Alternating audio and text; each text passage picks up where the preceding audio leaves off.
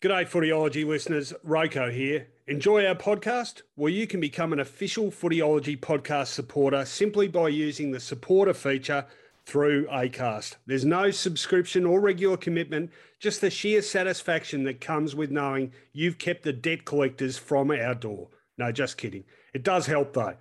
If you want to get started, you just need to follow the support this show link in the show description. Thanks again, and now let's get on with it.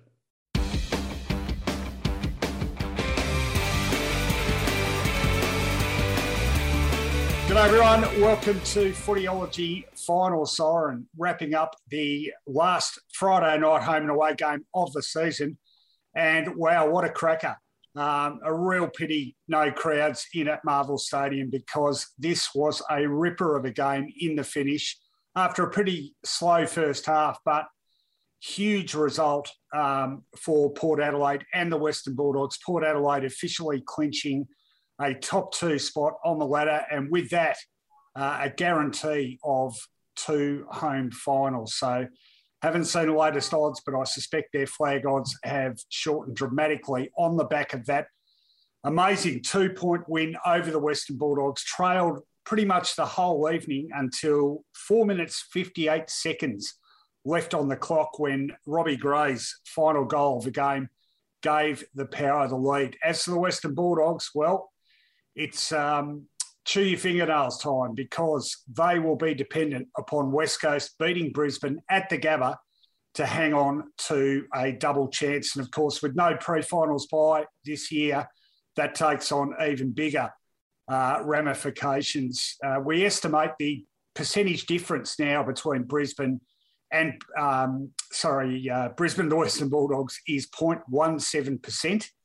So there's a whole range of possibilities there, but we're saying Brisbane need to beat West Coast by around the 4 to 5 goal mark to move into that double chance. And that, you'd think, would probably slash their flag odds considerably too. The Bulldogs' third loss in a row, big ramifications there. Come and join us, people. Come and ask your questions. What does this mean for the flag race? Are the Bulldogs gone as a flag chance? Port Adelaide, are they now as good a flag chance as the likes of Melbourne and Geelong? You'd think they'd have to be, given that latter position. How'd you see the game? Any controversy you want to talk about? Anything at all, put it on the agenda. We will endeavour to answer as many questions as we can over the next hour or so, and then we'll be going through our tips for the rest of the final round. As I say, very good evening to my Footyology Final Siren co-host, Mark Fine. Well, Finey, this is one tip you got back on me. Well tipped, but boy, they left it late in the piece to hit the front. It was a late show for the Power to finally claim a top four scalp, but how important. And they are now in the mix, right in the mix, if you don't mind. Georgiades' injury will have some impact, especially given how little impact Dixon had on the game. For Doggies fans, I guess when the final siren went, they would have been absolutely disconsolate, but maybe a little bit more encouraged by the mathematical gymnastics done by ourselves, Rowan, that says that, yes, Brisbane have to win by between 4 and 5 goals, and that gives a little bit of wiggle room to the Bulldogs in terms of West Coast losing, but them still making the finals. So there's plenty to play out there. Rowan, I've got a hero from tonight's game. Who's that? Look, we often talk about the umpiring. Now, given what we've had this season, which is play on at all costs and the throw becoming part of the game, what a magnificent decision by the much maligned Ray Chamberlain within a minute to go of the siren, Ray Chamberlain,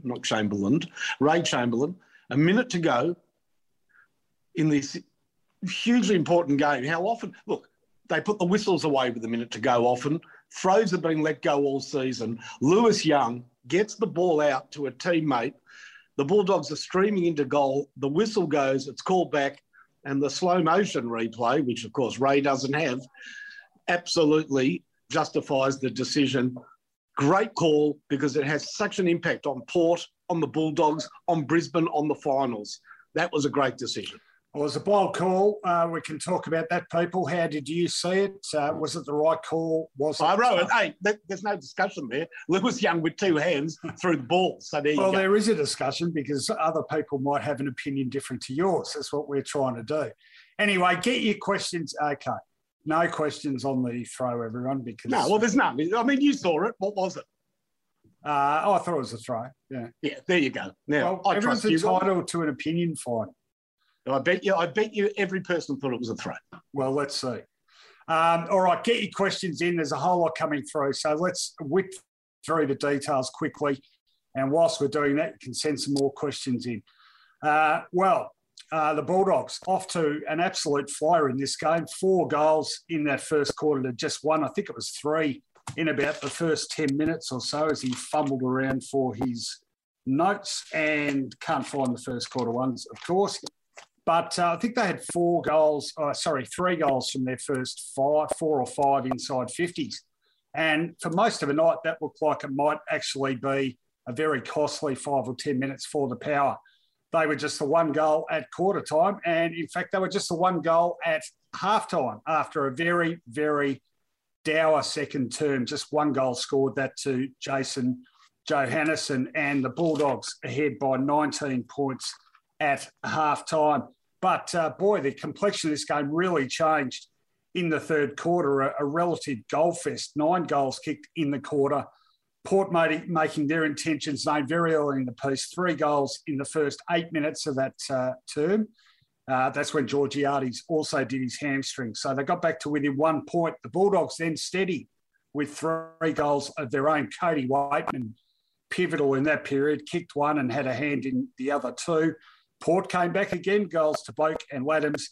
Hunter, the last goal of the third term. And then when Adam Treloar kicked the first goal of the last quarter, and that took nearly 11 minutes, the Dogs were 15 points up with a bit under 12 minutes left to play. Well, Port, a fantastic last 10 minutes or so of this game. A check side snap from Ollie Wines, brilliant snap, reduced the gap to 9 points with about 8.5 minutes left. Travis Boak then curled a ripper around from a very tight angle, and it was 3 points of difference with just over 7 minutes to play. And then Robbie Gray found space, and you wouldn't want anyone else with the ball in their hands kicking in such a critical moment for your team to hit the front. He put Port in front with 4 minutes, 58 seconds left on the clock. That was the final goal. The Dogs had 1 half chance at the end. Bailey Smith driving the ball into the goal square. Aaron Norton desperately trying to take the mark, but the Port defenders rushed the ball over the line. The kick-in came with 3 seconds left, and Port ended up with a guaranteed top 2 spot. So the final scores: Port Adelaide, 9 goals, 12, 66, defeating the Western Bulldogs 10-4, 64. Let's have a look at the goal kickers for the victors. It was 2 to Rosie, 2 to Laddams, 2 to Boak, 2 to Gray, and that terrific check side snap from Ollie Wines at a critical moment. For the Doggies, 2 to English, and the rest all singles. Bontempelli, Norton, Dunkley, Johannesson, Waitman, Vandermeer, Hunter, and Treloar. The best, as voted by you, Finey, you've gone with for the Power. Travis Boak, just outstanding on a weekly basis this year. Ollie Wines, ditto him.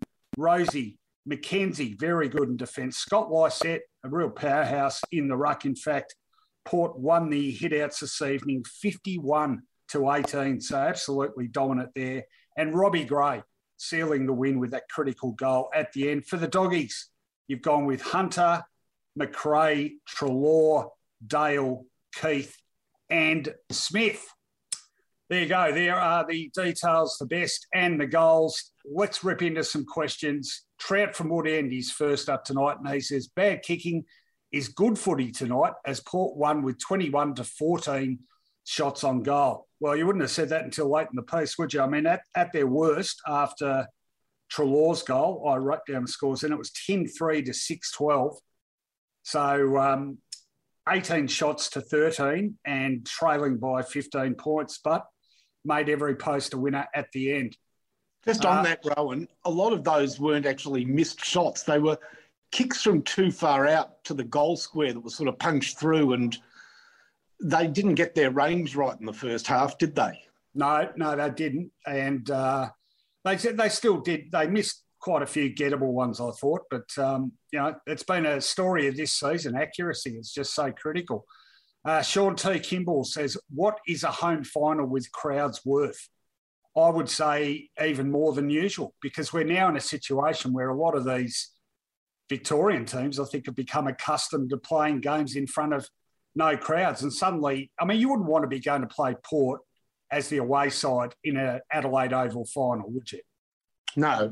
And conversely, how excited would the Port players be having to really, sacrifice, everybody's sacrificing a lot, but to get back home into their homes, training, normal life, and a huge crowd behind them, what an important win for them, Rowan. They're in the mix.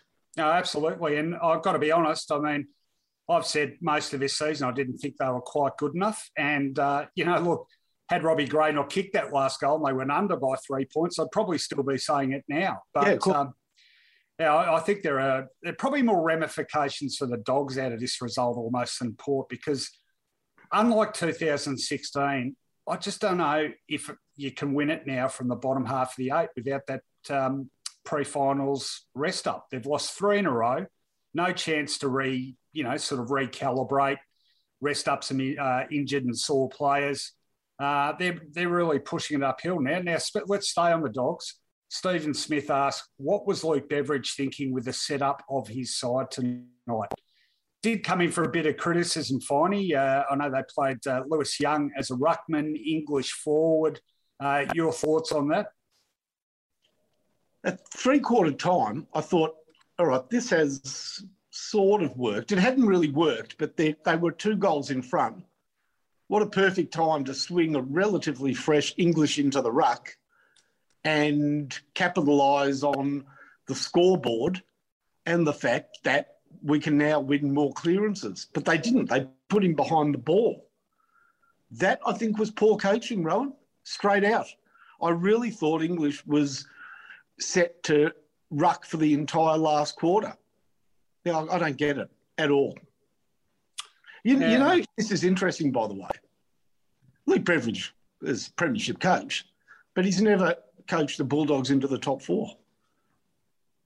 True. They came from 5th in 2016. The year before they lost to Adelaide, didn't they? They might have been 6th, I think, going into that game. All right, now it'll certainly be a talking point for the next few days. David Sanderson says, if anyone was to kick for my life, I hope it would be Robbie Gray. Tend to agree. Ryan says, Bulldogs have shirked the issue in every final and most big games since their premiership. Well, the finals record isn't good, is it? That's 2 elimination finals since the flag for 2 losses. They got smashed by GWS and got beaten. The St Kilda final was pretty close, wasn't it? Yeah. Oh, yeah. They've just gone into a trough at the wrong time of the year. I think, this flag was always going to be about who was playing the best football at the right moment. Now, having said that, we've still got 4 weeks to go, haven't we? Well, hang on. They haven't missed out on the top 4 yet. Yeah, well, that's true. I think they will. Well, again, Brisbane have to win by... I think West Coast are gone. Have you seen the ins and outs? Yeah, I've seen who's out for them. No Kelly, no Kennedy. Isn't McGovern out? Pardon? Isn't McGovern out? Yeah. They're pretty considerable outs. Yeah, you know what I think of McGovern. But it's just been an odd season, Ro. It has been a very odd season. Yeah, well, okay, stranger things have happened. Let's keep going. James Terrell, what a game. The Port Stars stood up. They certainly did. Yeah. SP Benno. Just on Stars, Rowan, how about those best 6 for the Bulldogs? I reckon for the first time this year, somebody's name isn't in it. Yeah. No, they really put the squeeze on him, didn't they? And they had a plan to do it. Always hard to assess these things when you're watching on TV rather than being there. But he just couldn't seem to find much space tonight.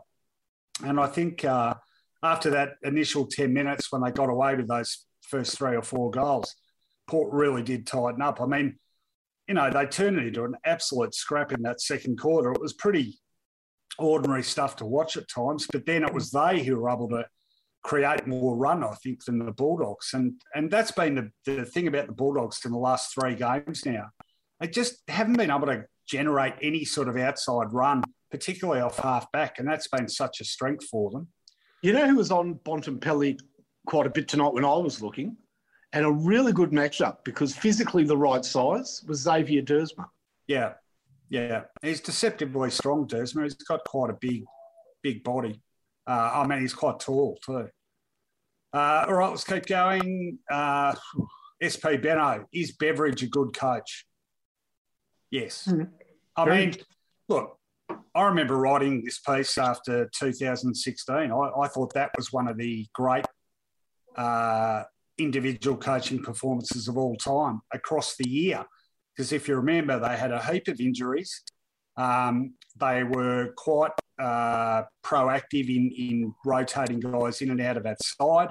They won that flag without much of a forward setup. They won that flag finishing 12th only for points scored, which is, I think the Swans in 2005 were also 12th for points scored, but they are the 2 lowest ranked attacks to have won a flag in the last, 30, 40 years. So, that alone says you can coach. I know you've had your issues with him in the years since then, Finey, but they rebuilt that was side. A great effort. They rebuilt that side pretty quickly after that flag too, which is quite a bold gambit. I think he recognised that whilst that side had done it, maybe it couldn't do it again. So, yeah, I'd still rate him pretty highly. Yeah, I am just a little surprised. Can somebody explain to me why they played Jamari Ugle-Hagan for 3 or 4 weeks with Bruce and Norton, and when Bruce went out, got rid of Jamari Ugle-Hagan? Yeah, I don't know. Maybe they decided to go with a slightly shorter and perhaps more mobile forward line. Maybe they thought Ugle-Hagan doesn't apply enough defensive pressure. Maybe they thought after that trial period he's just not ready yet. But it's interesting that happened in combination with Shaki tonight being the medical sub because, if he had been on the ground, they could have at least had a little more flexibility, couldn't they? Strange medical sub, Shaki. Yeah, we generally expected someone in that role to be a bit more.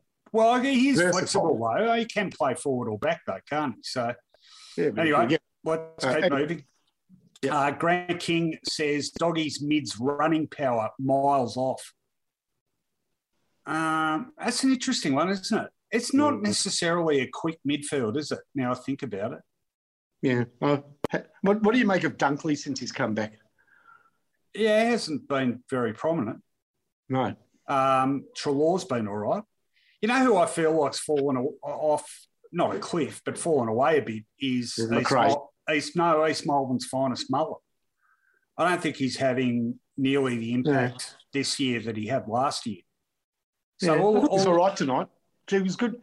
He won a big ball with about 3 minutes to go. There were 3 Port Adelaide players and him on the outer wing, and it would have been just about off to the races. I really like Bailey Smith. I mean, Libble was well held tonight, wasn't he? Yeah, didn't notice him much at all. All right, now just a few comments on the throw, which you talked about. We won't respond to them because they're just people's opinions. And you're right, they do all agree with you. Razor spot on, says James Tyrrell. David Sanderson says clear throw. Stephen Smith says the right call. Chris Hale agrees, right call. So there you go, 4 out of 4 backing the throw. Tom, Port Adelaide supporter, says, I thought we were done at quarter time, but the boys looked possessed after half time. Well, the one thing, Finey, and to you, Tom, the one thing that would have given them plenty of encouragement, I think, is that, besides the scoreboard, they actually were dominating the statistical categories at half time. He said, I'm not having much luck finding my notes tonight, to be perfectly honest, because... You're right. They felt like they were in the game, didn't they?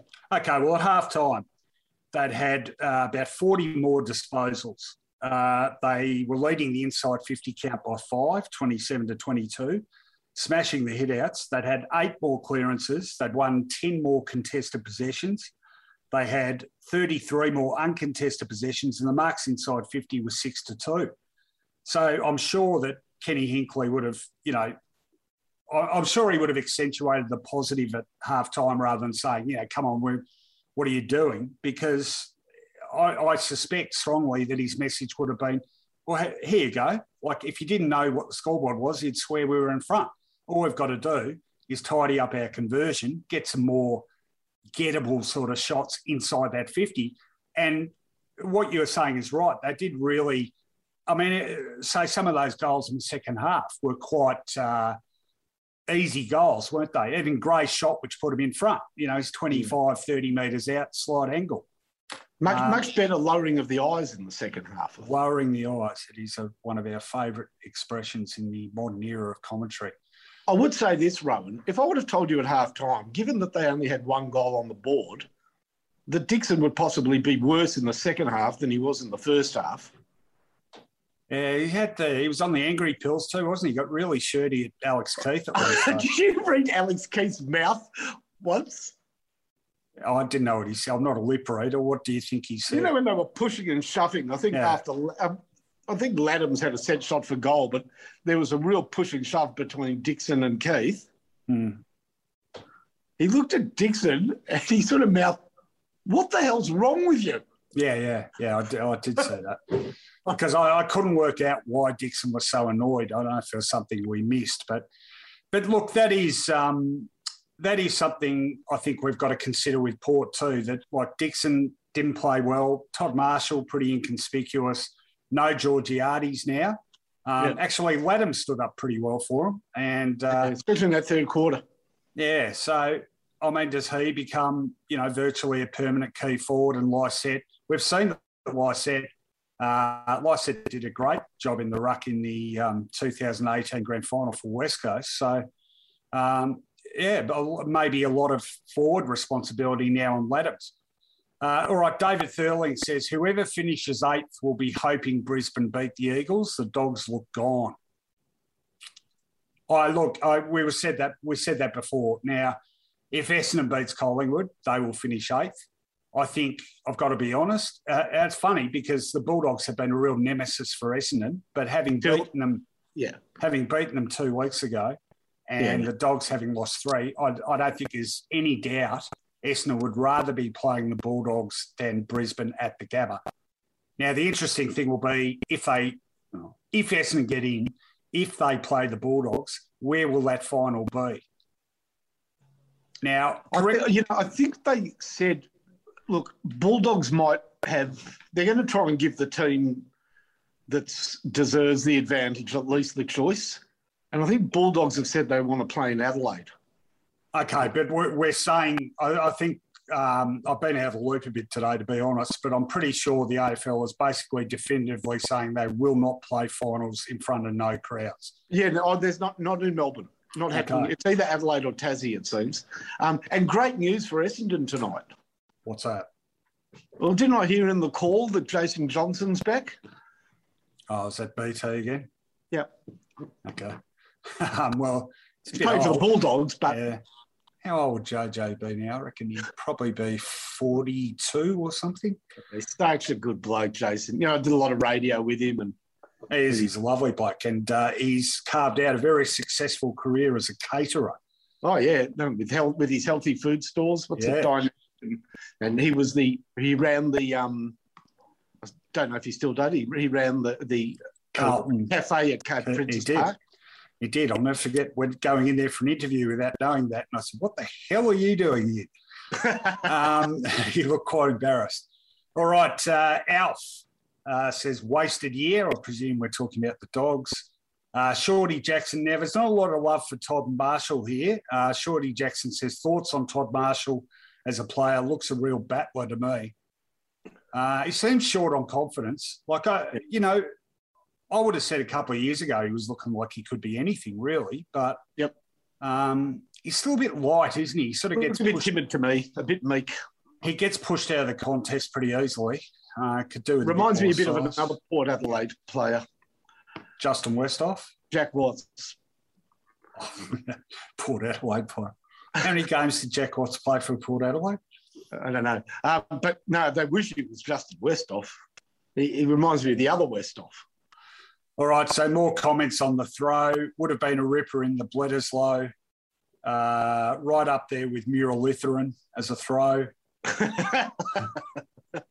Chris Hale says Wines was a beast, but it was Drew on Libba. Nullified him for the win. Yeah, very good Drew, wasn't he? He's who? courageous. Oh, Willem too. Willem Drew. Sorry. He's gutsy, isn't he? Yeah, no, he's good. And Jonathan Brown likes him a lot because I think he's a distant relative of Jonathan Brown or something. What was Brown on? What is Jonathan Brown on? What was he crapping on at halftime about Rewalt getting a paper bag of money for a Tassie final? Oh, really? Okay. So he's moved on from anti-lockdown stuff, has he? Good to see. Tell you what, I can't get enough of current and former players not only expressing their opinions on the current pandemic, but being given enormous amounts of real estate in Melbourne's largest selling paper to expand on that. It's terrific. Not to mention Sam Newman and Don Scott. I mean, who needs health experts and politicians when you can have those people making decisions? James Tyrrell, David Haley says, I think the Dogs will go out in straight sets. Well, it might be a straight set of one, David. That's right, mate. Yeah, straight sets. It might be a one-set only game. Yeah. I'll say, if the Bulldogs played Essendon, I think I'd still be tipping the Bulldogs. You're talking about a side that hasn't won a final for 6,000 days. Yeah, I don't know. Not me. Let's not get ahead of ourselves on the Bombers. Like they're not premiership material yet. All right, Joe Hess says Port beat one top four side for the whole season by only 2 points and then end up on top of the ladder. Surely that's a first. Well, they won't be on top of the ladder. Yeah, but they'll be second. I tell you what, though, Joe, it's a good point because we actually ran a piece on Footyology in one of our commercial partners, Stats Insider. It was written by Stats Insider's James Rosewarne, and it was a really good piece. And it was along the lines of no one's going to rank Port as a legitimate chance because of this inability to beat the top sides. But the fact is, if you can continue to beat the sides below you as reliably as they have, you're going to end up with sufficient wins so that you're still in there with a chance. You've just got to turn that element of your game around. And they have now won 21 consecutive games against bottom 8 opponents. So they are incredibly consistent on that score, and I think that was an issue with Port. The gap between their best and worst was a real worry for a long time. I don't think that's a problem now for them. No, but, last year they didn't beat a team above them on the ladder. Is that right? Yeah, because they were on top of the ladder for the entire season. Oh, yeah, that's a good point. Good point. Oh, they did come within, 6 points of beating the eventual premier, didn't they, in the preliminary final? Yeah. All right, let's keep moving on. Alex Ethling says a lot of attention on Norton, who is a forward but who struggles to kick goals, and English, who is a big player who doesn't ruck. This is a really unconventional team. Can Beveridge resolve these issues in 5 weeks to win a flag? Well, it's worth remembering, and look, the circumstances are very different. But I can remember in 2016 watching the Bulldogs play Geelong at Geelong. I think it was around 19 or 20. It was, 2 or 3 rounds out. That was the week they lost a whole lot injured. They got beaten very comfortably. They would have been 50 to 1 to win the flag at that stage. Now, having that week off between the last game and the finals that year, they got 5 key players back for that elimination final. But nonetheless, they did win in Perth. They did then beat Hawthorn, who were a top 4 side, and they did then beat GWS on their home ground. I mean, that's where I rate Beveridge. I think you can never look at the Bulldogs, even after 3 losses in a row now. I don't think you can look at them and say they're gone. I think they are one side which can turn it around very quickly. Well, they've got a problem in the ruck. Stephen Martin didn't play tonight. Beveridge said last week, even if he's right, he hasn't played for a long time. I don't think he's going to play next week. This is where an extra week would have helped them because they're in the VFL finals. He might have been able to have a game or two. They can't go with that ruck setup. Well, they are. Oh, yeah, okay. Sorry. They are in the VFL finals, but they don't resume, of course, for another 2 weeks. They don't play this. So that's the problem. Yeah, no, I think if they play... Draper's in pretty good form, mate. I was going to say, if they play... Yeah, but if they play Essendon. Yeah, I'm saying, if they play... Well, it's only going to be worse if they play Melbourne, for example. What's going to happen then against Jackson and Gawn? Yeah, well, that's true. Maybe they'll get away with it against Geelong. Maybe. Now, I'm just saying I expect them to play Essendon. If they do, they cannot ruck Young and Mitch Hannon against Draper because Draper's very good around the ground and he's one of those guys that will just monster out of the middle. You know, he's a bit like Nankervis. If Nankervis, his problem is that he's undersized in the ruck. But if he gets on a similar-sized opponent around the ground, he's going to destroy them. They cannot go with Young against Draper. I'm sorry. I'll be very bullish about Essendon if they do. Yeah, well, what's Martin's status? I mean, was he available? He wasn't available for selection tonight, was he? Well, he was touch and go. Okay. Well, he was supposed to be right. He was supposed to be right. So he's got to come in next week. I think we accept that. All right, we've got a real bank up of comments here, so I'm going to run through a few. No responses. Let's just run through. So Phil Van Dam points out English was pantsed by Draper 2 weeks ago. Simon Morris asks, is Robbie Gray Port Adelaide's best ever footballer? Quick one, Finey, yes or no? And if not, who is? Well, he's in the discussion with Travis Boak, Tredray. They're the two others, aren't they? I'd be tempted to go Travis Boak at this stage after the last 2 or 3 seasons. Yeah, he's great. Great player. Wanganeen.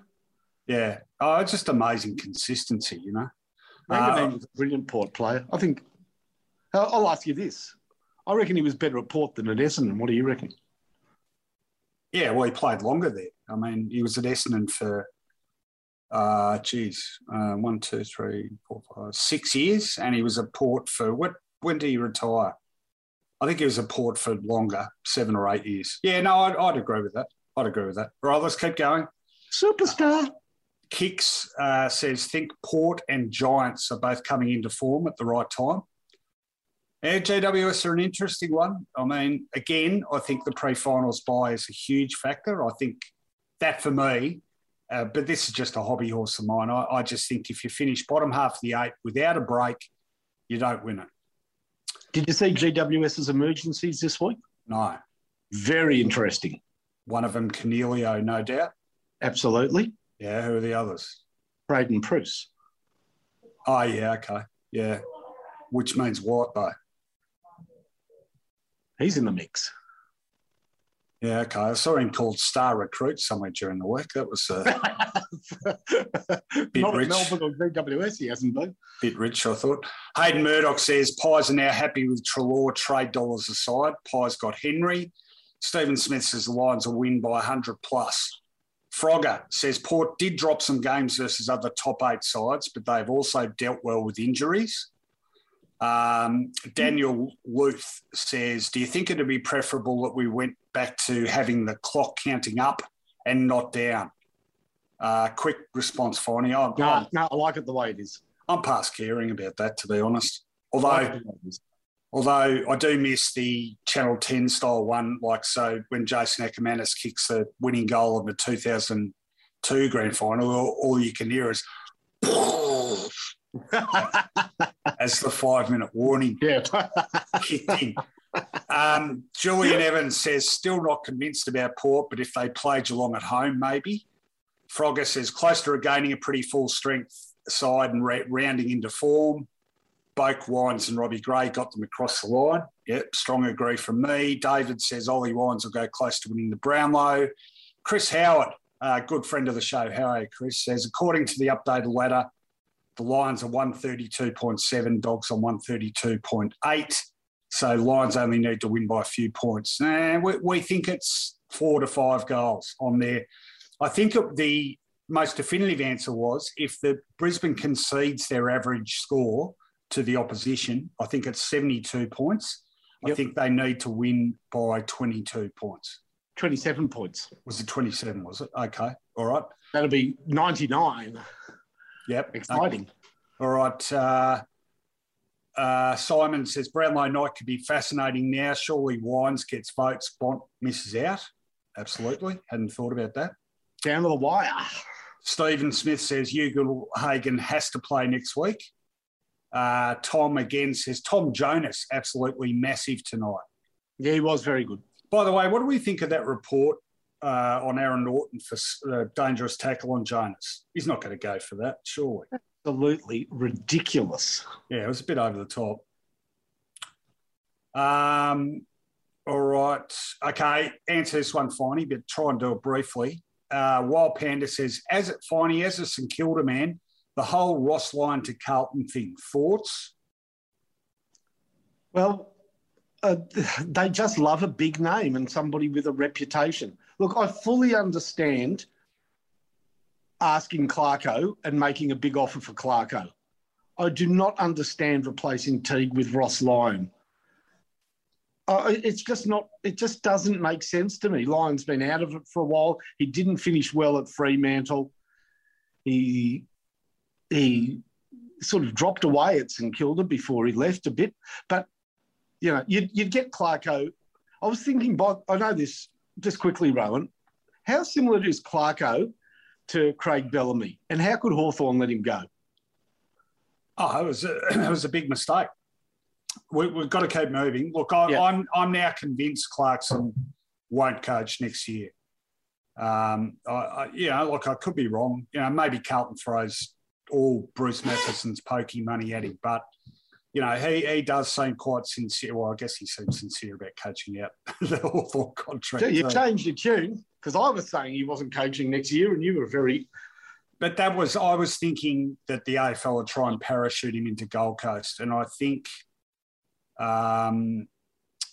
Stuart Dew might have done enough to hang on there.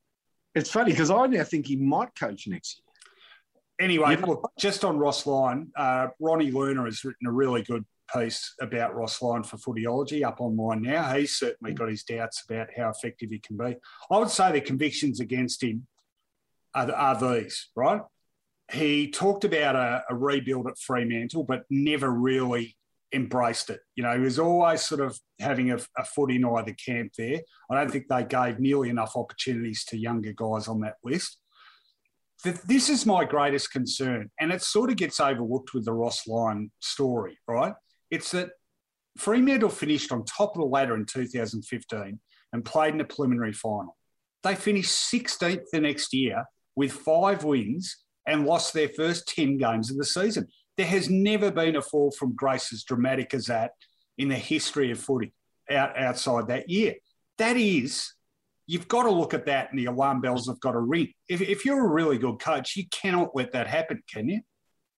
I agree. I think that there are many holes in Ross Lyon as a coach, and that's why I don't think it would be right to replace David Teague with Ross Lyon, but Clarko, yes. Now, you think Clarko will have the year off. I've held that position, but now I'm not so sure. You see, until recently, he said he's made a commitment to spend, you know, it's a big year for his son doing final year of school, and he wants to be part of that dynamic. Yeah. But he said, do you know what he said today? What? That in a press conference, he said that he intends next year, he's made a promise to travel overseas with his wife next year. Yeah. Who wants to break the news to him? That's an easy one to get out of, isn't it? I know, but I don't know. I just thought maybe he was a bit naive. But I felt like saying, Clarko, do you not read the papers, mate? Yeah, I'm saying, but that's an easy one to get out of where, look, they offered me this amount of money, and as much as I wanted to travel overseas next year, I just found out you're not allowed. All right, we'll move on just quickly. So a couple of comments from Kate. Hi, Kate. Good to see you. I follow Kate on Twitter. And she says, not a comment on tonight, but an emotional day tomorrow for us Hawks supporters. Clarko and Silk, and an emoji with a tear. It will be.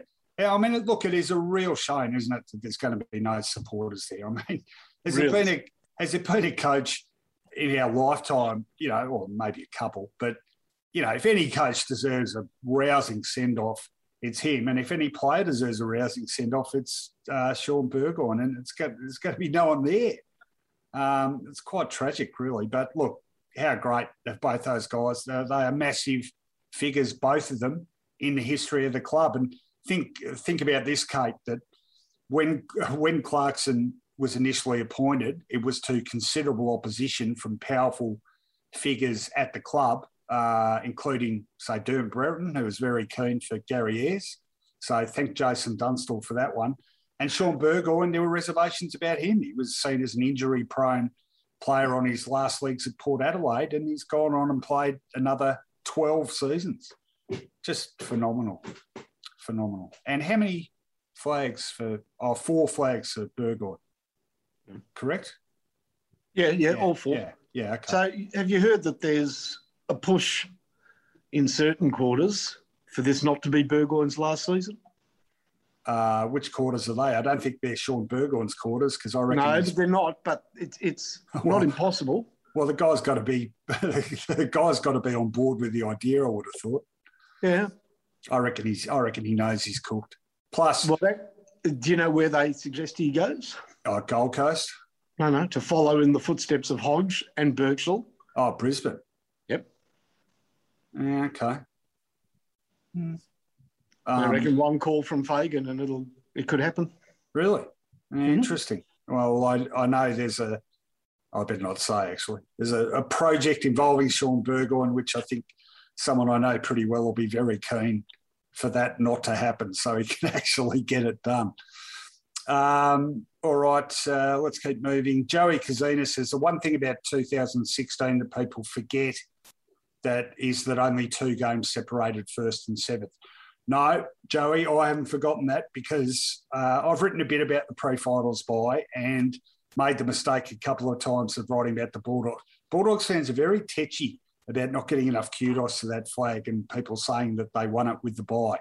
So I always now make a point of saying, well, yeah, the bye absolutely helped them, but they did finish 7th with 15 wins, which is the most any side has won finishing that low in the 8, and indeed 15 wins in many other years would be enough to earn you a top 4 spot. So, yeah, absolutely, that's valid. They were it was not the bye that won them the flag, Rowan. Well, it was the 3 umpires who paid Sydney 1 free kick in 2.5 quarters of football. Yeah, Swans fans weren't too happy with that. I'll tell you, though, you can't convince me, and I'm trying to remember who the players were, but I'm pretty sure it was McRae, Libba, Roughhead, might have been Toby McLean, and one other player. I don't think any of them would have played had there not, in that elimination final, had there not been the break. I don't reckon they win an elimination final in Perth against the Eagles without those guys playing. Yep. Anyway, ifs and buts, swings and roundabouts, sliding doors. If ifs and ands were pots and pans. I was going to make a joke about Damien Barrett's AFL.com column called Sliding Doors, but which actually never has even remotely anything to do with sliding doors. I don't know what that device is, but calling it sliding doors is just completely wrong. All right, let's keep moving. Okay, Simon Morris says, you've only got to see Kennett's tweet tonight to know why he sacked Clarko. He's lost the plot. Okay, Simon, can you tell us what that tweet was? Because I think I might have muted Jeff. Or vice versa. Fair dinkum. I mean, look, today, he's done it again today. Yeah, probably vice versa. The Herald Sun running his column today. I mean, come on, Jeff. You were Premier 22 years ago. Give it a rest, mate. Relevance deprivation syndrome, for God's sake. All right, Joey Kazina again. Do the Cats and D's go all out tomorrow night for top spot, or will they not care because they'll be playing interstate regardless next week? That's an interesting one. Hang on. What? One thing playing interstate, another thing playing Port Adelaide in Adelaide. Oh, yeah, no, good point. I think, gee, tough game to tip that one. You've gone from, oh, no, we've got to come back to that. I can't wait for that one. Very different tonight. I think Melbourne would be particularly keen to, I mean, last time they won the minor premiership was last year they won the flag. So keeping you up there, are we finding? I am so tired. 5 a.m, taking my son to work, killing me. Why doesn't he get his licence? Well, he's now eligible, but they're not testing now. Oh, yeah, okay, true. I'm not saying that to my son because I've now been in the car with him whilst he's driven it about 3 times, and I just have crapped my pants every single time. Well, I reckon 95%, 99% of the time I'm in a car, I'm driving it. This is a sort of symbolic of my desire for micromanagement. But when I sit in the passenger seat, there was one particularly rainy Friday night, Warrigal Road, which is pretty narrow anyway, and dead set, every time he drove past a lamp pole, I thought we were going to crash into it. It was white knuckles sitting. We've got any driving instructors watching this show. Can you do us a deal on some lessons for David? Because I don't think I'm going to... Look, don't get me wrong, he's not a bad driver, but I'm not a great passenger. It took me a while, but we've been at it 2 years now, so I'm used to it. And he's actually... My son's ready to drive, just they're not testing. Oh, Jesus. All right. Every lamppost. What have I done here? I've just stuffed up the screen so I can't see the comments. Here we go. Okay, so Jeff Kennett's tweet. Thank you. Damon Jackman, our wonder producer, pointed that out. Kennett's tweet is, I do not want to be alarmist, but I've just heard from 2 different sources. Food companies being briefed tonight, the Victorian lockdown will last to the new year. If that is a fact, our society as we know it, families, children, small businesses, small animals, will not survive without great pain. Now, I threw in the small animals. Yeah, thanks, Jeff. No, I don't want to be alarmist, but the whole world's ending. Yeah. Go ahead, Jeff. Be alarmist. The whole world's going to end unless we remove the evil Daniel Andrews state government. Okay, so a couple of other people weighing in there. Grant King says, Kennett said lockdown till Christmas happening.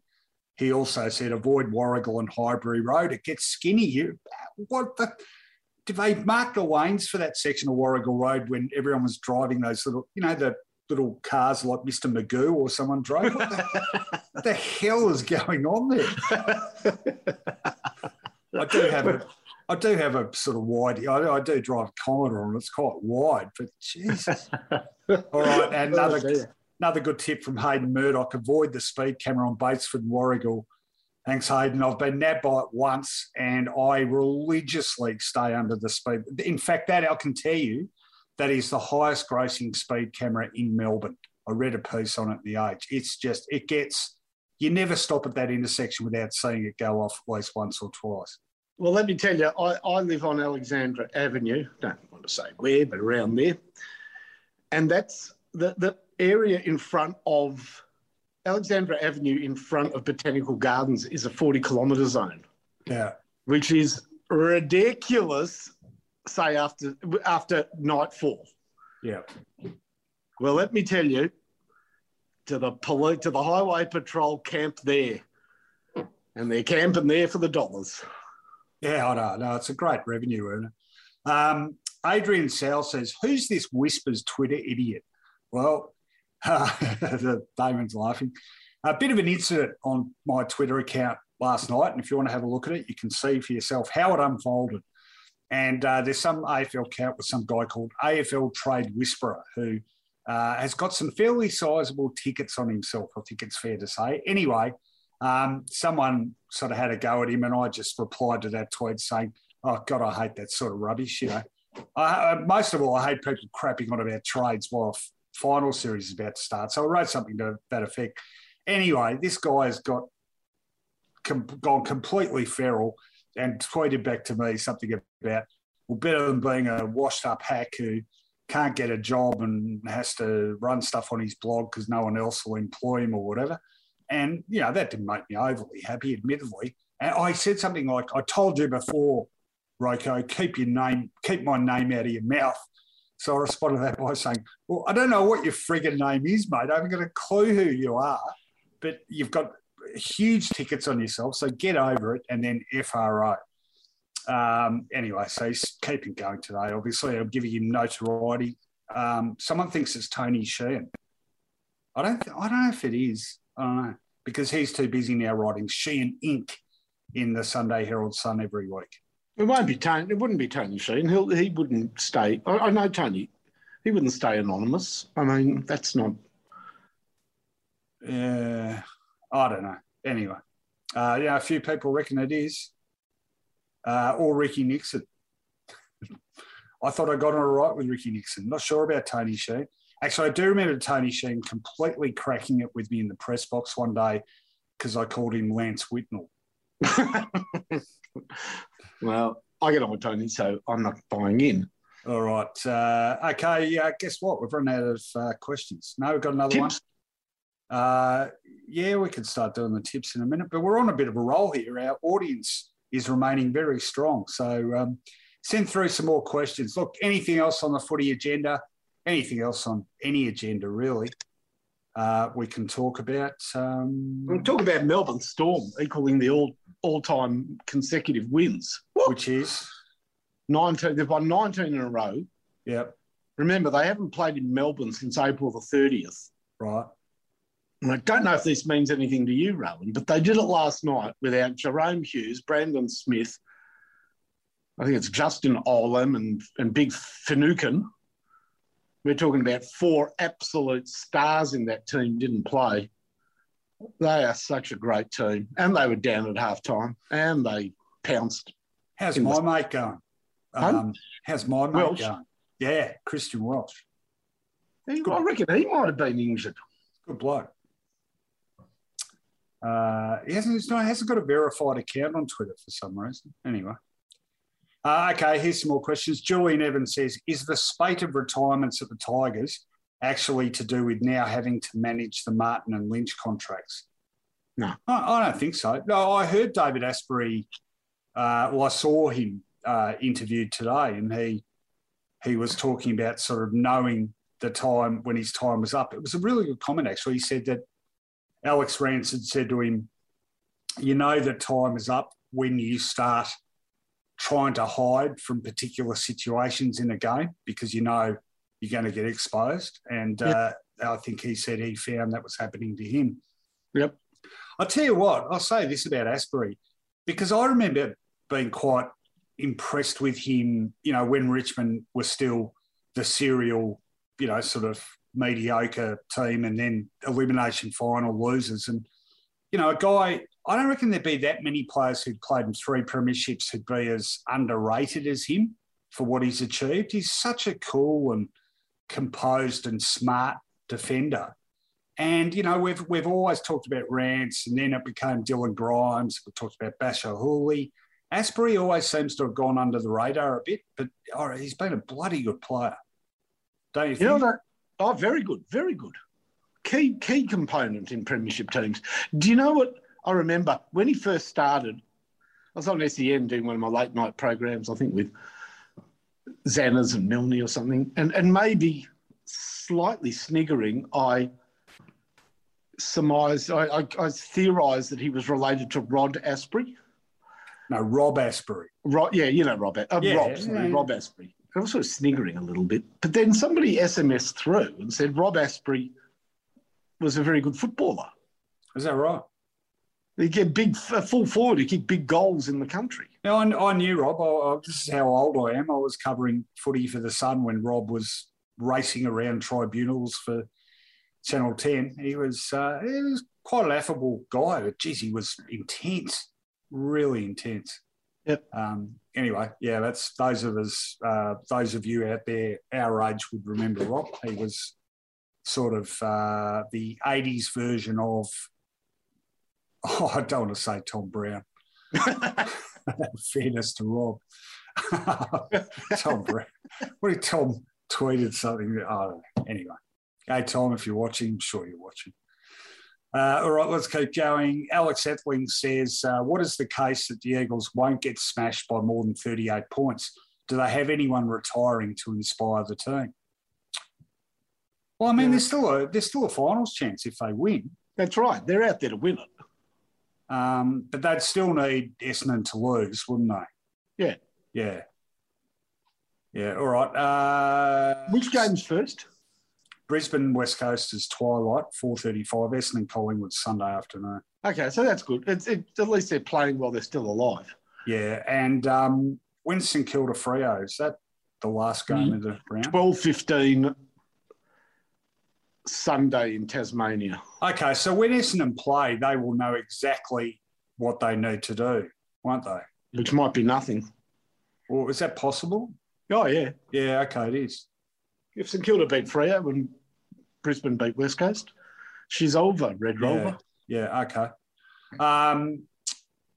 Stephen Smith says, why doesn't Mark Williams get a look in for the Collingwood job? I tell you what, the Collingwood job's getting interesting, isn't it? Because Don Pike was all the rage about a week ago, and suddenly people seem to have gone quiet. In fact, I heard a really interesting whisper the other day coming out of Perth, which would mean, it's sort of well-sourced. And, it was a possible Collingwood senior coach. Can you guess the name? No, you would probably. Out of Perth? Yeah. Well, the name came out of Perth. But, yeah, he is out of Perth. Did play AFL footy, but not a lot. Don't know. Jamie Graham. Jamie Graham. Yep. Big raps on him as a coach over there. They love him. Yeah. Now, if you want to hear some interesting football stories, find out about him leaving St Kilda. Wow. I don't even remember him being at St Kilda. Yeah, assistant coach at St Kilda. We'll go. Are they repeatable or? Well, no, because I'm only second-handing it, but... Okay, well, perhaps not. The coach he was working under was very difficult. Oh, Scott Waters. Yeah. Oh, yeah, I know you've got all the dirt on Scott Waters. All right, Grant says, do you think Hardwick supporting Teague is actually a pre-interview for assistant at the Tigers 2022? Possible. Can I just say, look, I tweeted something to this effect yesterday, and it was interesting. The Carlton supporters seem to be split about 50-50 on it. I don't think David Teague has been treated well at all. And I don't think that, Carlton supporters seem so convinced he hasn't measured up. But I don't know about that. I mean, like 50 games, it is effectively 2 seasons. Yes, he's coached across 3 seasons, but one of them was half a season and last year was a shortened season. So 3 years have effectively become 2. They are a much more offensive team now. I think they're a more resilient team now than they were.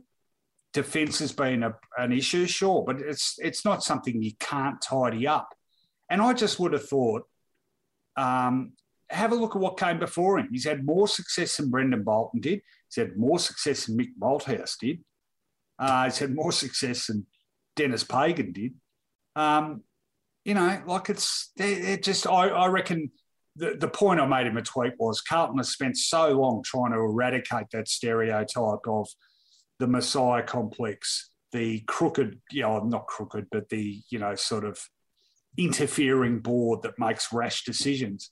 And they've just reinforced them again by this, if this happens, but also at board level. There's been a lot of agitation about the shenanigans going on at board level, sort of eroding the rights of the members to change the board. And, there's been a lot of disquiet about that. And it's sort of like the culture is so strong. The culture of that is so strong that it seems to almost overpower anyone who tries to do anything about it. And the moneyed interests that sort of linger around that place, the Mathesons, Pratts, blah, blah, blah, I don't know how they go about eradicating them because they depend on them pretty heavily for money. But, gee, it can get in the way of running an orderly sort of contemporary football club with acceptable hiring practices and the requisite patience you need if you're doing a proper rebuild. I just think Carlton supporters, I don't know if a majority of Carlton supporters are too bullish about their list, but I look at Carlton where they are on the ladder, and that's about exactly where I thought they'd be on the ladder. What about you? There's a lot of Pratts at Carlton. Oh, that's very good. Very good. Is that all you're going to say? You don't want to make a serious comment about that? It really is. I agree with what you said. That's my comment. Okay. We've got a lot of comments about Tom Brown, which I'll just let through. Stop it. Got a lot of comments about Rob Asbury. Hayden Murdoch observing that he was Graham Kennedy's good friend. He was a good friend of Graham Kennedy. Correct. Harper Pestinger. G'day, Harper. Harper wrote a couple of really good pieces of Footyology this week, everyone. A piece about the local football, the Geelong District Football League and Werribee Centrals, who very unfairly were going to be cast out of the finals because of lockdown, because they're classified as being in the metro area and all the Geelong sides aren't. But I think someone can update me on this, but I think all regional footy was about to be called off, wasn't it, this weekend? There was a meeting on tonight, I think, at which it was very likely that would happen. Anyway, Harper says, were the pessimistic predictions for Essendon overdone? The 4 players they lost hardly contributed anything in 2020. 3 top 10 draft picks came in and they finished 13th last season, above where most people had them this year. Adding some players returning from injury, I reckon anyone who had Essendon in the bottom 4 was pretty foolish. Oh, thanks, Harper. I'll try to remember where I put him, but it was pretty low. I might have had him, 13th or 14th, which is just above bottom 4. Where do you have Essendon? Or did you do all that at finding? Yeah, we did all that. Had him in the bottom 4. They were terrible last year. They finished off terribly. They were. And look, we had no idea, Cox, Perkins. I don't think many people saw Harry Jones coming. Having been a very injured. good year. Great year. Yeah, they've actually missed him the last couple of weeks, I reckon. But, yeah, you couldn't sort of bank on that. I don't think anyone saw the rapid rise of Darcy Parish.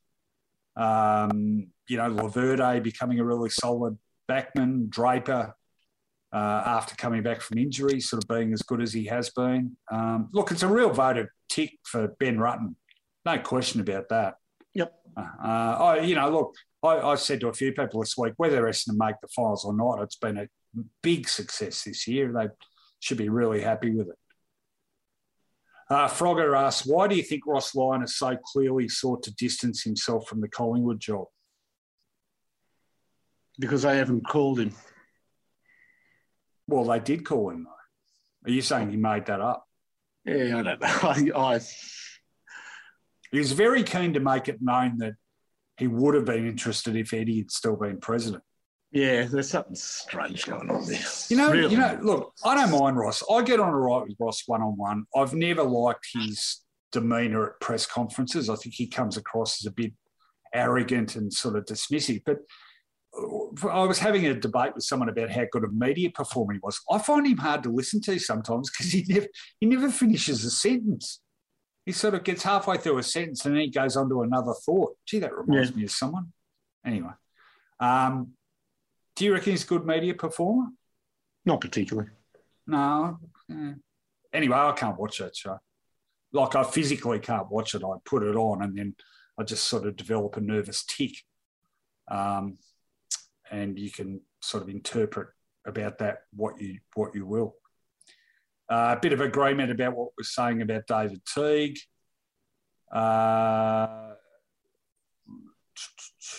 Leroy Jones says Scott Waters was a very talented boxer. Barry Michael tried to poach him. Poach him to where? Festival Boxing United. Andy Marr said tonight that Jeannie Pratt is funding a $12 million pitch for Clarko for 7 years. Interesting. There you go. And that's why the Pratts have such influence at Carlton. Okay. I'm just rounding. There's been a flood of questions. Who's funding the Ross Lyon push? Dick Pratt's mistress? Oh, no, don't Finally, I can't afford to get sued on this. What do you mean? He officially had a mistress. Yeah, I know. Jeannie was all right with it, wasn't she? Pardon? Wasn't Jeannie okay? She ticked off on it. She ticked off on it. Yeah, all right, let's have a look at the weekly budget. Joey says that the Herald Sun are reporting a full state lockdown tomorrow to be announced. Yeah, because of Shepparton. Yeah, well, okay, fair enough. But, Joey, you haven't told us about the accompanying 4 opinion pieces which will slag off the Andrews government for destroy. Oh, hey, Ripper on Twitter today, some conservative American journo plucked out some random tweet of mine from about a year ago and called it an anthropological study about Melbourne.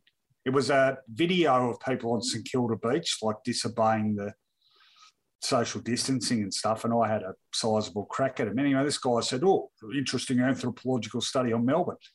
And I thought, oh, you're a bit of a smarter. So I tweeted back and I said, you do know that Australia, relatively speaking, has handled this okay. He said, no, actually, I think you've handled it terribly. And I said, mate, your country has had 634,000 people die of coronavirus and you're lecturing us on our performance? Get stuffed. Anyway, seriously, American exceptionalism. You know, hey, it's over. It's over. The US. You're not. You know, we don't. You know, bow at your feet anymore. I'm sorry. Okay, GDFL finals. You can make enemies anywhere, can't you? Yeah, no, it's good. I'm good at it. Whether it's AFL Trade Whisperer or some complete knob writing for a neoconservative think tank in the US. Yep, they seek me out. I'm a magnet to dickheads. Robert Rice says the GDFL finals have been cancelled. Ross doesn't like Craig Kelly, says Grant King. Oh, yeah, that's interesting. Given that Craig Kelly doesn't have an official connection with Collingwood, does he? He just wants to be a power broker. Footy classified's unbearable, non-stop talking over each other. True, JP. Ross is like Mick. Carlton will have another Malthouse in press conferences. James L. Will says it's time to give the fans what they want, find his rap album. No, not happening. Not being funded by Footyology, I'll tell you that. I'm going to do the tips, though. Quentin Gottinger says, what are your thoughts on the Andrews government, Roko? Another time, Quentin. I think they've made some big mistakes, but I like the direction that they've given, and I think the last year they, by and large, got things pretty right. And I think that they haven't had the free kick in a media sense that a certain government north of the Murray has.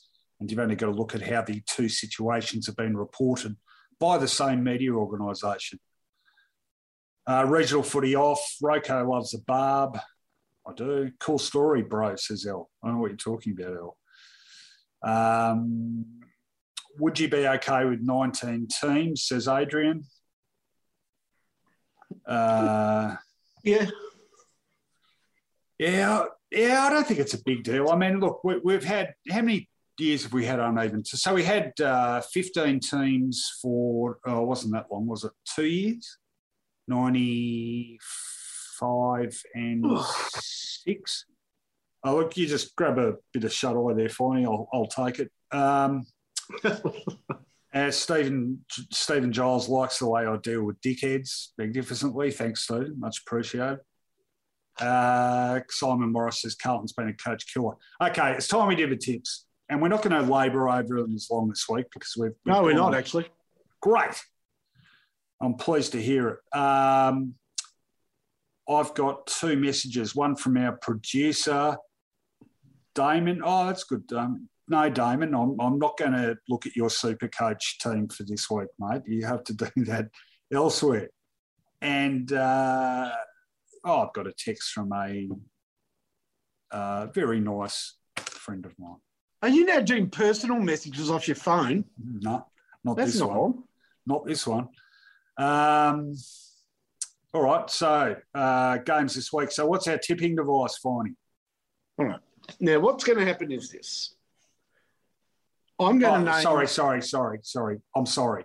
One last thing. Leroy Jones says that Eddie wants a split conference of 10 sides each.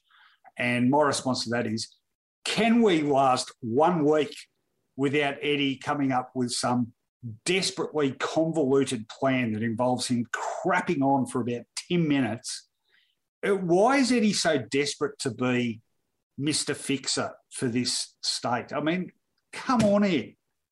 Every single week, it's a sporting precinct here, or it's a, what was the other one? The Tasmanian plan, you know, which other people have been able to sort of convey in about 30 seconds.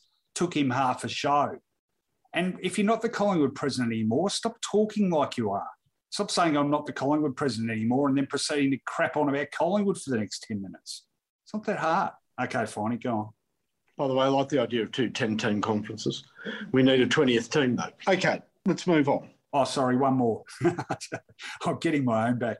In case I forget before, if you're not a Footyology patron, become one because it helps us keep going.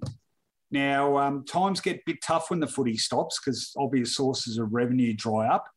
In fact, you are likely to see both Mark Fine and myself out on the streets begging bowl in hand or busking, or in Finey's case, perhaps Grey Street, St Kilda. You know, like it's at times. No, I don't mean that. You're an idiot. You're just dragging it on with rubbish. Times are tough. So, please support us. $7 a month. You get all this great content. You get this sort of stuff. You know, this. It's funny actually, Rowan. Can't be any less funny than Australian comedy these days. Go on. It's funny, you know. You're portraying me as various. No, I don't think you're giving hand jobs down in St Kilda, Finey. No, I don't. Which one of us has gone out on the street dressed as a woman singing? I have, and it's also available on YouTube. Okay, so there you go. Okay, no, fair point. Okay, so what's our tipping device? I'm going to name a club.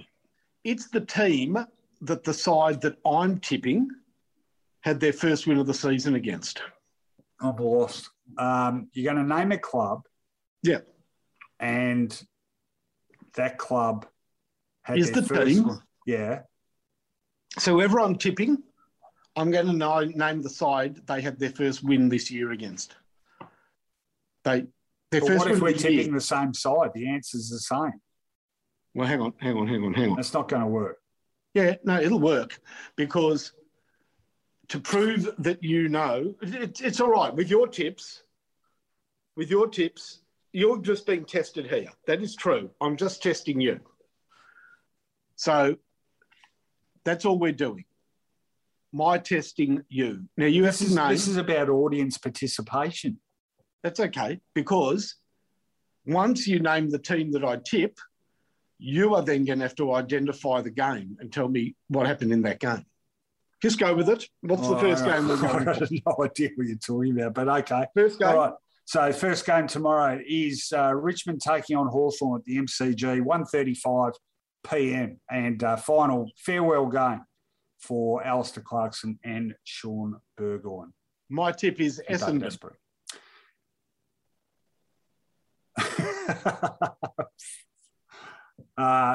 So your tip is Hawthorn. And what happened in that game? Hawthorn beat Essendon by 1 point, came back from 7 goals down. Correct. Okay, well, so how do I deliver my tip? Who are you tipping? Hawthorn. So you're tipping Essendon? That's okay. I'm tipping Essendon. All right. No, this isn't one of your best, Finey. Sorry. So the punters are giving the thumbs down. This is going down about as well as your rap song. All right, next. Okay, next game. So we're both tipping Hawthorn. Yep. All right. Big Al J. Meyer, Finey, wants to know if you've got an OnlyFans account. What's that? It's where all the porn stars go to sort of do private videos for people that pay money. Except I read a piece about this today. They're getting rid of hardcore porn on OnlyFans. You can still post. It's all right, fine. You can still post nude photos, but you can't have hardcore adult action. That was from L. Oh, L. Oh, come on, L. Bit cheeky of you. I thought it was Al. Sorry. There you go. You see, Rowan? Okay, well, Elle, have you got an OnlyFans account? I might subscribe. All right, come on, Finey. So next game is. I'm just kidding, Elle. I didn't mean that. 1:40. I would subscribe. 1:45 p.m. Sydney taking on Gold Coast. Okay, I'm going for Brisbane. Which means you're tipping Sydney, who thrashed Brisbane in a surprise upset in round 1 of this season. There you go. Well I'm also going for Brisbane, which means I'm also going for Sydney. Who? If you were going for the other team, who would you have tipped? Oh, I don't remember any Gold Coast games. Hang on. No, I can't remember. Who would I have tipped? North Melbourne in round 2. Was that here? No. Oh, Metricon. Yep. All right. Okay, next game is Brisbane taking on West Coast. Big ramifications here. That game is at 4:35 p.m. Eastern Standard Time. You can watch it on my OnlyFans account, where I won't be appearing nude, but I will be reading off the top of my head without help a list of every premiership winner since 1897. That's got to be worth good money. I don't want to be so stupid tonight. All right, come on. Who won the 1957 grand? Oh, that's easy. Who won 1936? Nah, you know what? I'm okay after 40. Now ask me one after 40. All right, 43. That was Richmond beat Essendon. All right, back to this. I'm tipping Collingwood in this game.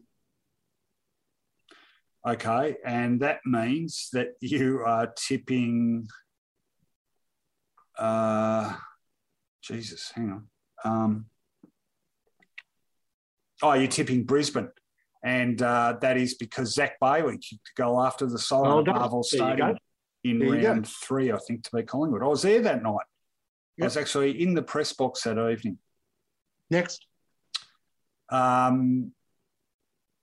Next is, did you come up with this about 10 seconds before he came on? Or? No. Okay. Because it's the last game of the year, I thought I'd take you all the way back to the start of the season. Oh, okay. I see the logic. It doesn't necessarily convert into audience participation, but never mind. Next game is 7:35 p.m. at GMHBA Stadium. It is a battle for top spot on the AFL ladder, and it is between Geelong and Melbourne. And finally, your tip? I'm going for, I think, Brisbane. You think Brisbane? Okay. No, maybe not. No, I'm going for Fremantle. Well, that means you are tipping Melbourne because they beat Fremantle in round 1. Yeah, they did. At the MCG, sorry, Fremantle were ordinary. Okay, well, I am tipping Hawthorn. Brisbane. Did Geelong beat Brisbane in round 1? Round 2. Geelong lost to Adelaide. Oh, and beat Brisbane, and then they beat Hawthorn in round 3. Remember that holding the ball decision? Oh, down to Cattery. Yeah, right. The non-holding the ball. Yeah. That was Bailey tackled Blitzards. Yep. All right. So Finey's tipping Melbourne. I'm tipping Geelong in that one. Elle's still with us. She remembered Zach Bailey after the Siren. Well done, Elle. Your knowledge is superb, Elle. All right. And sorry, it's just that AFL app's just refreshed again. I love the way the AFL app refreshes literally every 10 seconds. But if you want live team stats on your PC, you have to manually refresh it. Otherwise, it gives you stats from about round 7, 1972. And Luke Mason, if you are watching this tonight, mate, I put you onto this about 8 weeks ago. Get some bloody action happening, Luke. Come on. All right, next game is Carlton GWS at Marvel Stadium. Fair income. I'm going to crack it. 7:40 p.m. Saturday night. Carlton GWS. Who's your tip, Fonny? Collingwood. That means you're going for GWS, who didn't beat And GWS lost their first 3 games, so they must have beaten Collingwood in round 4 at Giant Stadium. No, at the MCG, I think. Yeah, I've got no memory of that at all. I think they had a comfortable win at the G, didn't they? No idea. Anyway, I'm tipping them as well. What's their order? My God. See, you've done it for me. We've still got 140 viewers here, which is like double what we normally have at this stage of the show. And I knew this was a good one. Oh, yeah, I want them to come back. All right, here we go. Scrolls down the app again. And so I'm going for GWS as well, as is Finey. Sunday, we've got 12:15 p.m. at Blundstone Arena, Hobart. St Kilda taking on Fremantle. I'm going to announce my tip first this time. I am going for, no, I can't because I've got no idea who Freo beat. Well, here's the good one. Rowan? Yep. I'm going for GWS. Because Freo beat GWS to get their first win. No, what? Yep. What are we doing? Freo beat GWS to get their first win of the season, right? Correct? So did St Kilda. Trick question. Trick question. Very good. So the winning margin I'm going for is 31 points. And that was how much Fremantle won by? Yeah, round 2. Okay. Geez, it really stuck in my head, that one. That's interesting. Right. They were both GWS. That is fascinating. 3:20 p.m. MCG. Essendon is playing Collingwood. And I can do this one. I am going for... I'm not going to like this, am I? St Kilda. By about 7,238 points. Yep, 75, I think. Yep.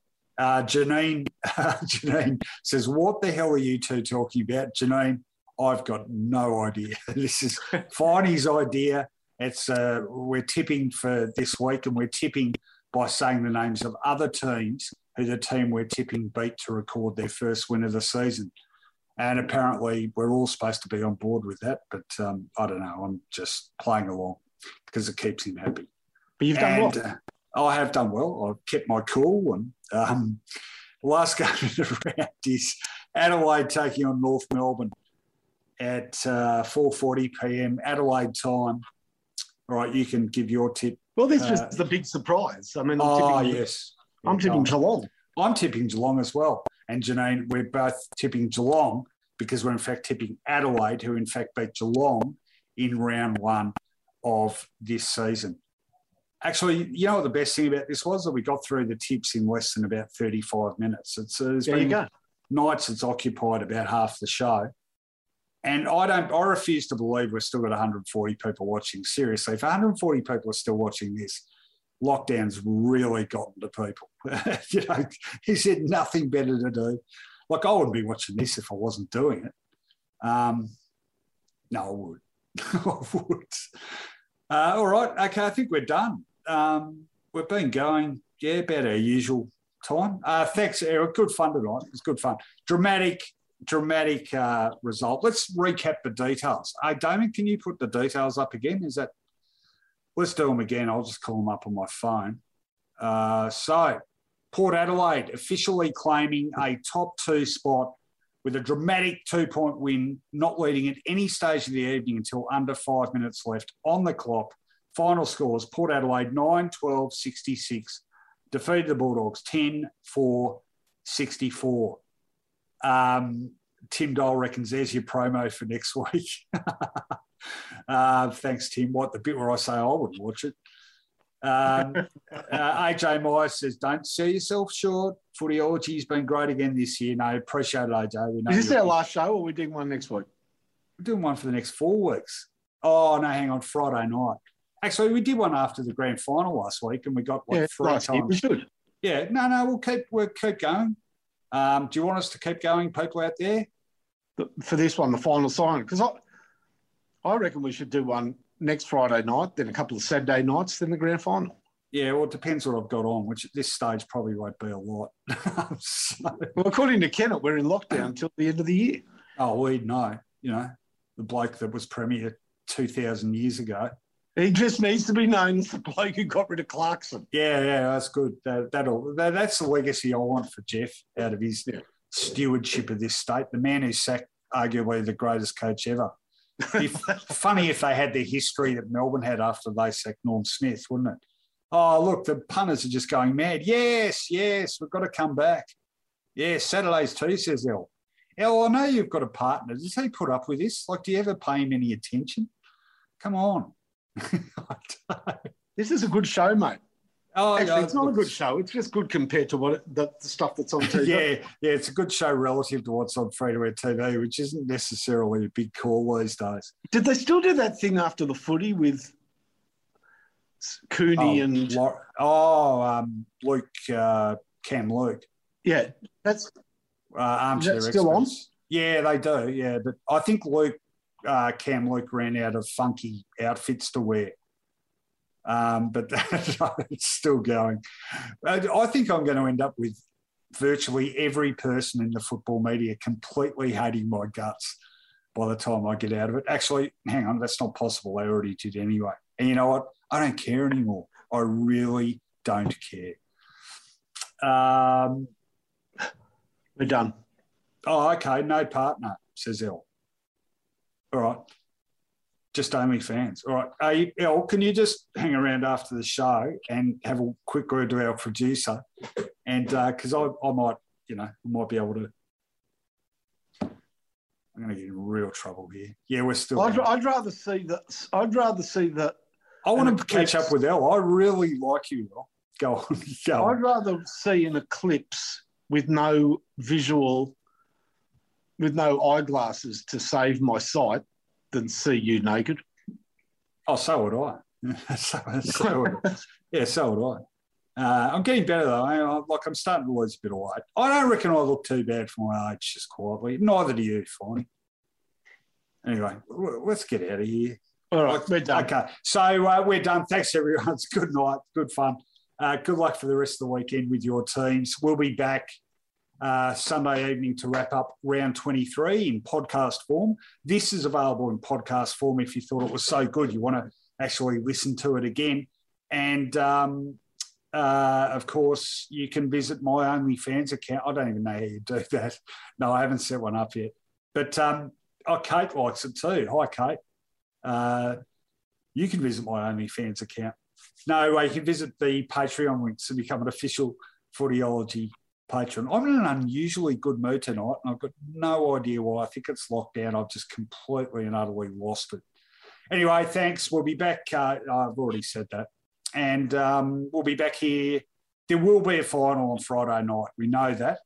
So we will definitely be back here Friday night. And then we'll, who knows? We might be back Saturday, Sunday. We might even do a Wednesday morning Footyology. You're doing this because I'm really tired. No, you attach too much skullduggery to me. I'm just doing it because I've completely and utterly lost my shit, and I'm just about done with lockdown. I hadn't been talking to enough people, so now I'm just blabbering on. Yeah, it did get weird, Dan. Okay, all right. No, we're going. We're going.